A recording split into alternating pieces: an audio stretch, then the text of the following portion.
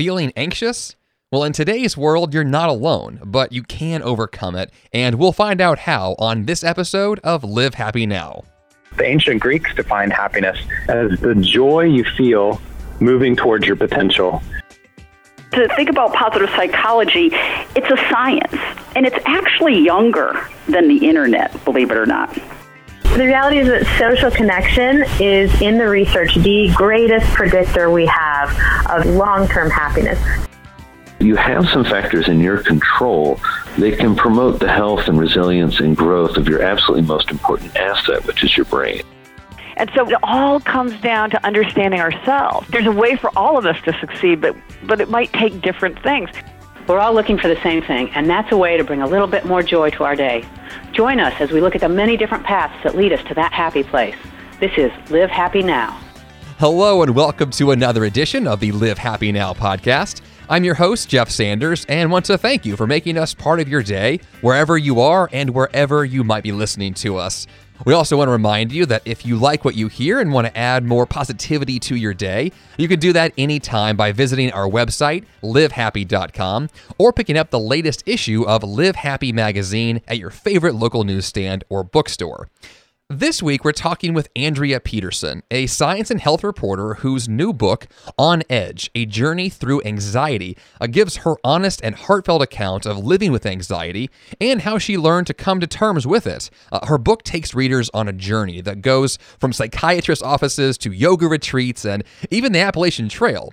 But it also looks at the biology of anxiety, the groundbreaking research that's being done on anxiety, and what role genetics and your environment plays on mental illness. Our J.R. Houston talked with her about her book and her struggles to overcome anxiety.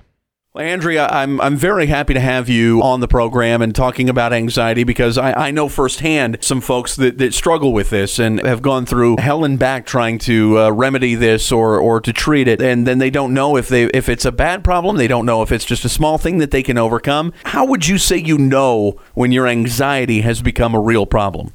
First, thanks for having me on. I really appreciate it, and Absolutely. I'm really glad you're tackling this topic. Yeah, so anxiety is a normal human emotion.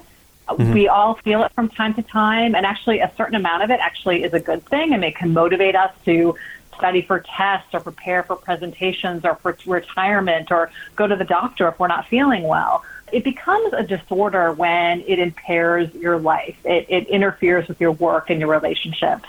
And that's really sort of the critical moment when people should be prompted to seek treatment, is when it starts preventing them from doing the things that they want to do when they want to do it. Anxiety disorders are the most common mental health issue, and they can take many different forms. Some people suffer from social anxiety disorder, which is having a difficult time in social situations.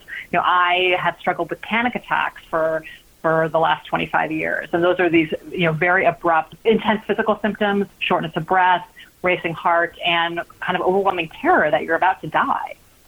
I'm glad you described it because I fortunately am not someone who has ever really suffered that thing. And I think it's difficult for people who haven't gone through it to understand. I mean, I can picture certain older members of my family going, but just get over it. You got nothing to worry about. Right.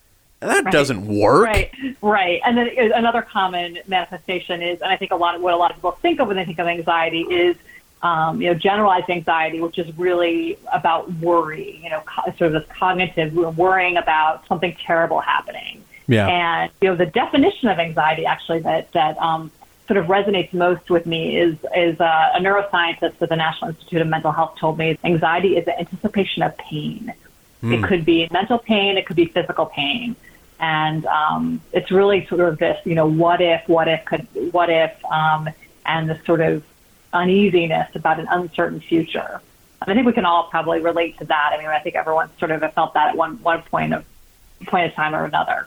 Yeah, absolutely. And I think maybe that it might be helpful and harmful in a way, because you're right, we all have experienced that anxiety over the future or over a certain situation, and then for the most part people kind of, okay, you figure it out or you put it out of your mind and you do get over it. But for some folks, you can't control it. It keeps coming. It keeps coming and keeps coming and keeps coming. I know a relative of mine who does suffer from an anxiety disorder. He says, I just have these horrible thoughts and I can't stop myself from having them. And then it just compounds upon itself and makes it worse. Right. But I think people might be, that it is very, very common, having sort of an anxiety disorder. The statistics are pretty staggering. 1 in 3 Americans will have an anxiety disorder at some point during their lifetime, and 40% of women. And in each year, about 40 million Americans do suffer from an anxiety disorder. So even if you don't suffer from serious anxiety, someone you love is bound to. So we're not talking about a very rare occurrence here. This is very common. It's more common than depression and other mental health issues. And it's also the one that that starts the earliest. That anxiety disorders are often begin in childhood. What were the numbers again? What percentage of people suffer from the anxiety disorders? About 1 in 3 will suffer from an anxiety disorder at some point during their lifetime, and 40% of women. These are big numbers. Yeah, those are huge numbers. What makes someone at risk for an anxiety disorder other than apparently being human? Right. So, genetics are one. About, that is about 30 to 40% of sort of the individual differences of sort of anxiety are based on genes. So that is definitely part of it. Also, things like trauma during childhood, actually having a asthma or respiratory issue as a child is a risk factor for anxiety, for developing anxiety disorder later. But other types of trauma as well. Also, certain kinds of parenting, actually overprotective and kind of controlling parenting can also contribute to anxiety as well. Being female, as I mentioned, is also a risk factor as well. There's some evidence that hormonal factors may be in play there, that actually fluctuating levels of estrogen might make women a little bit more prone to have an anxiety disorder, but also the way boys and girls are raised, in that girls are more often admonished to sort of be careful, and where boys are more likely to be encouraged to be independent. And that kind of parenting message can actually send a message to girls the world is a dangerous place and they can't cope on their own. And that's thought to fuel a propensity for anxiety. And that's kind of the area I really wanted to dive in with you, is the idea of anxiety disorders within the realm of nature versus nurture. The 5 people that I'm talking about are I and 4 male relatives, and I don't have it, but the 2 others that do, it seems kind of genetic, but at the same time, I can also think of the factors that you just mentioned that could have given it to them as well. I don't want to say should people worry about having an anxiety disorder if there are other members of their family that have it, but is it something to look out for if others do? Definitely. I think that's something that you should, and especially for parents. I as someone who has an anxiety disorder, and I have a daughter, and it's something that I try not to put my daughter's every sort of emotion under a microscope. Right. But I am sort of aware that she does have a bit of a higher risk than the general population. So it's something that I'm mindful of as she kind of moves through childhood. And that I know because the thing about anxiety disorders, and the great thing, the sort of uplifting message, is that they're very treatable. And there are good treatments out there, and also that research is finding that especially if you are able to catch anxiety at an early stage, you have a much better chance of preventing it from becoming chronic, and especially when you're talking about kids, and preventing it from sort of derailing kind of normal development. Just like with anything, catching it early. I just want to point out that I used probably the worst phrase in podcasting history with, should we worry about anxiety? Come on, buddy. You got to do better than that. You did mention the treatments, and this is one thing that I think it's certainly moving forward. You think back to the old days, and maybe that's why some of the folks in my family who have encountered anxiety disorders don't understand what to do with it. It's the old days, it was just like, well, get over it. There's very little treatment. Now things are getting a lot better. Are there new things or really exciting things that you've come across as you've gone through this? Yes, definitely. First of all, the 2 main sort of evidence-based treatments for anxiety disorders are cognitive behavioral therapy, which is a type of talk therapy where the main component of it is actually it's exposure. It's not very fun, but it's very effective, and you you gradually and systematically expose yourself to the very things that you're afraid of. So if you're afraid of being in social situations, you would actually put yourself in those. And I actually spent time with a social anxiety group, meetup group, where people were kind of doing this on their own, and actually did karaoke with them, which was quite fun. But these are people who had been sort of tackling their social anxiety and putting themselves in social situations, and sort of this was kind of like the graduation episode was going to karaoke. Yeah, that's diving right into the deep end. It is. You wouldn't start with that. No, I don't think so. No, right. And then also cognitive restructuring, which is, you taking those sort of catastrophic thoughts and really kind of breaking them down and making yourself sort of provide evidence that these things are not the worst thing that could possibly happen, probably won't happen. So, and then also SSRI medication. These are medications like Prozac and Paxil and Zoloft. Those are shown to be, in research studies, to be at least modestly effective at reducing anxiety symptoms. So those are sort of the main treatments, but there's a lot of also really new, exciting stuff on the horizon. Advances in neuroimaging and genetics are starting to unravel some of the mysteries of the anxious brain, and scientists are actually developing new treatments that aim to actually correct some of the underlying neurobiological dysfunctions that are seen sort of in anxious people, and some of the sort of cognitive processes. Like, for example, as an anxious person, I am much more, I have what's known as an attention bias to threat. Anxious people simply see more peril in the world. So, that's why when my husband is being quiet, I think he's mad at me. I don't immediately, I don't sort of think, oh, he's probably tired. I mean, yes, granted, sometimes he is mad at me. Right. But, you sort of interpret kind of neutral situations as negative or as threatening. And so there's actually some researchers have developed something called attention bias modification, which is actually usually a simple computer game that sort of teaches people to sort of train their attention toward neutral things in their environment as opposed to threatening things. It often uses faces, so a face that's kind of a scared or mad face, and then a neutral face, and you're sort of directed to attend to the neutral face. So that's one thing. Also, things. The kind of most sort of way out there, kind of sci-fi sounding treatment is something called fMRI neurofeedback, which is you actually are you lie in an fMRI scanner, and you see visual representations of brain activity, and you're coached on how to sort of amplify certain parts of activity in certain parts of the brain, depress other activity that's sort of correlated with anxiety. So also scientists are experimenting with medications, some medications that actually enhance learning that happens during cognitive behavioral therapy. D-cycloserine, which is actually normally used as an antibiotic for tuberculosis. Some researchers are finding some interesting results with that. From a simpler level, there's also people are finding ways to tweak cognitive behavioral therapy to make it more effective. For example, having your therapy appointment in the morning actually seems to make it work better.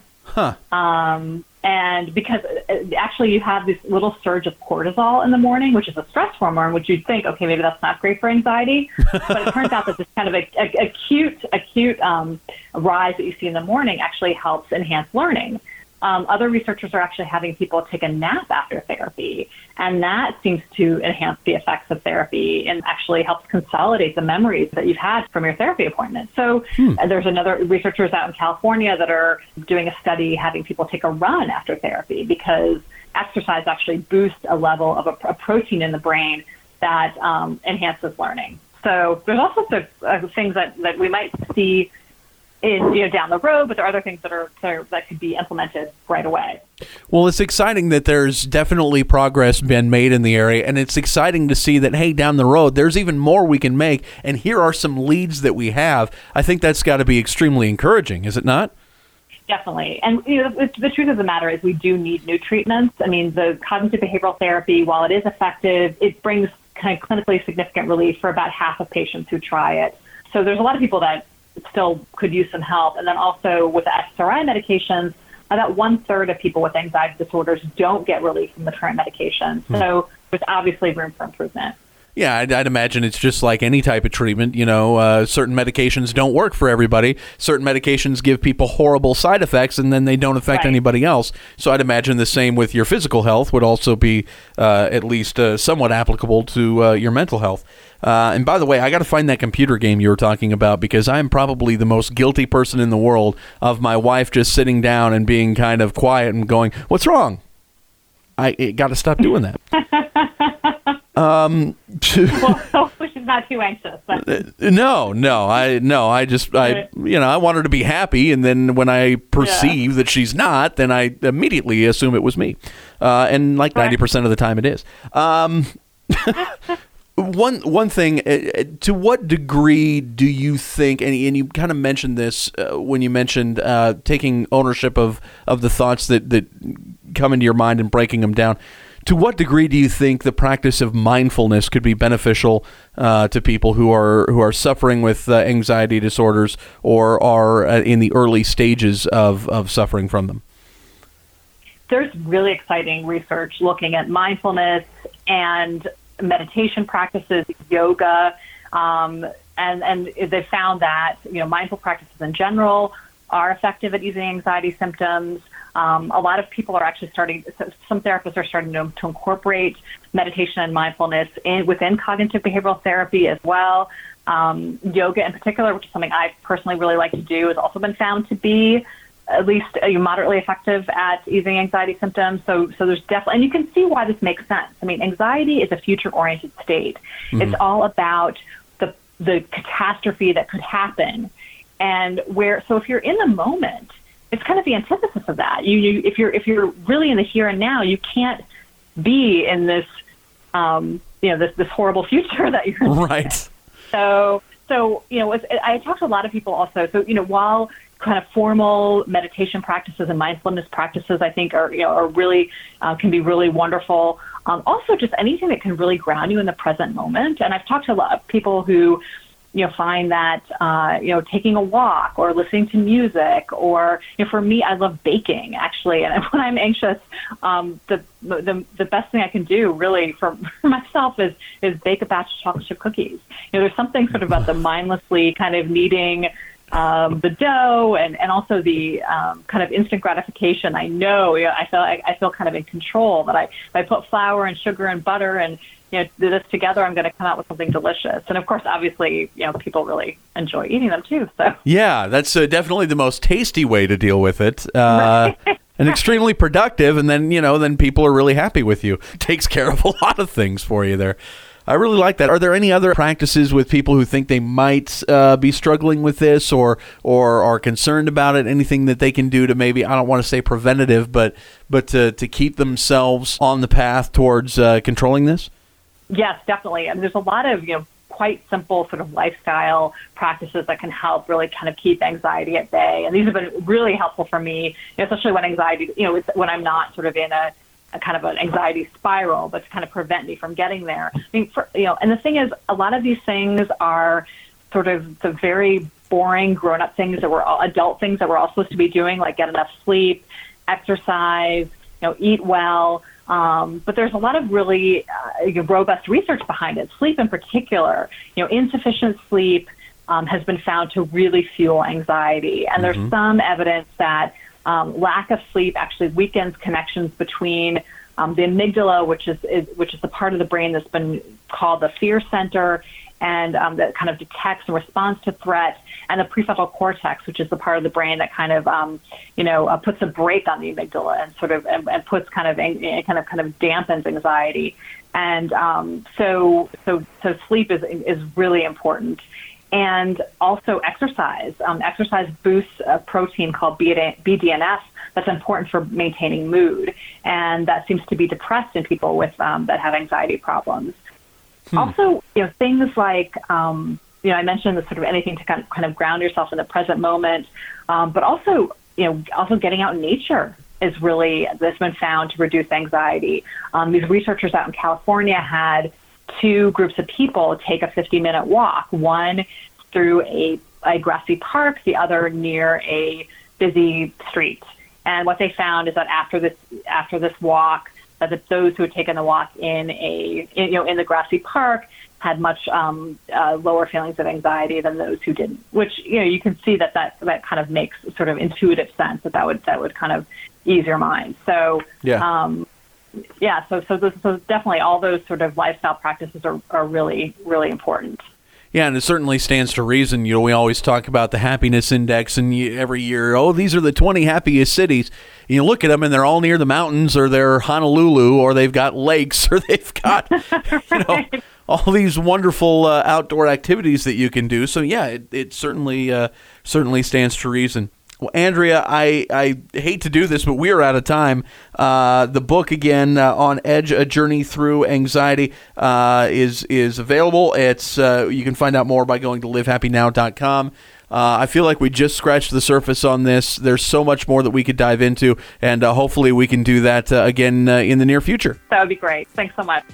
If you'd like to learn more about Andrea's book, On Edge, A Journey Through Anxiety, you can visit us at livehappynow.com. And while you're online, let us know what you thought of this podcast. You can do that on Twitter at livehappy, or on facebook.com/livehappy, or email us at podcast@livehappy.com.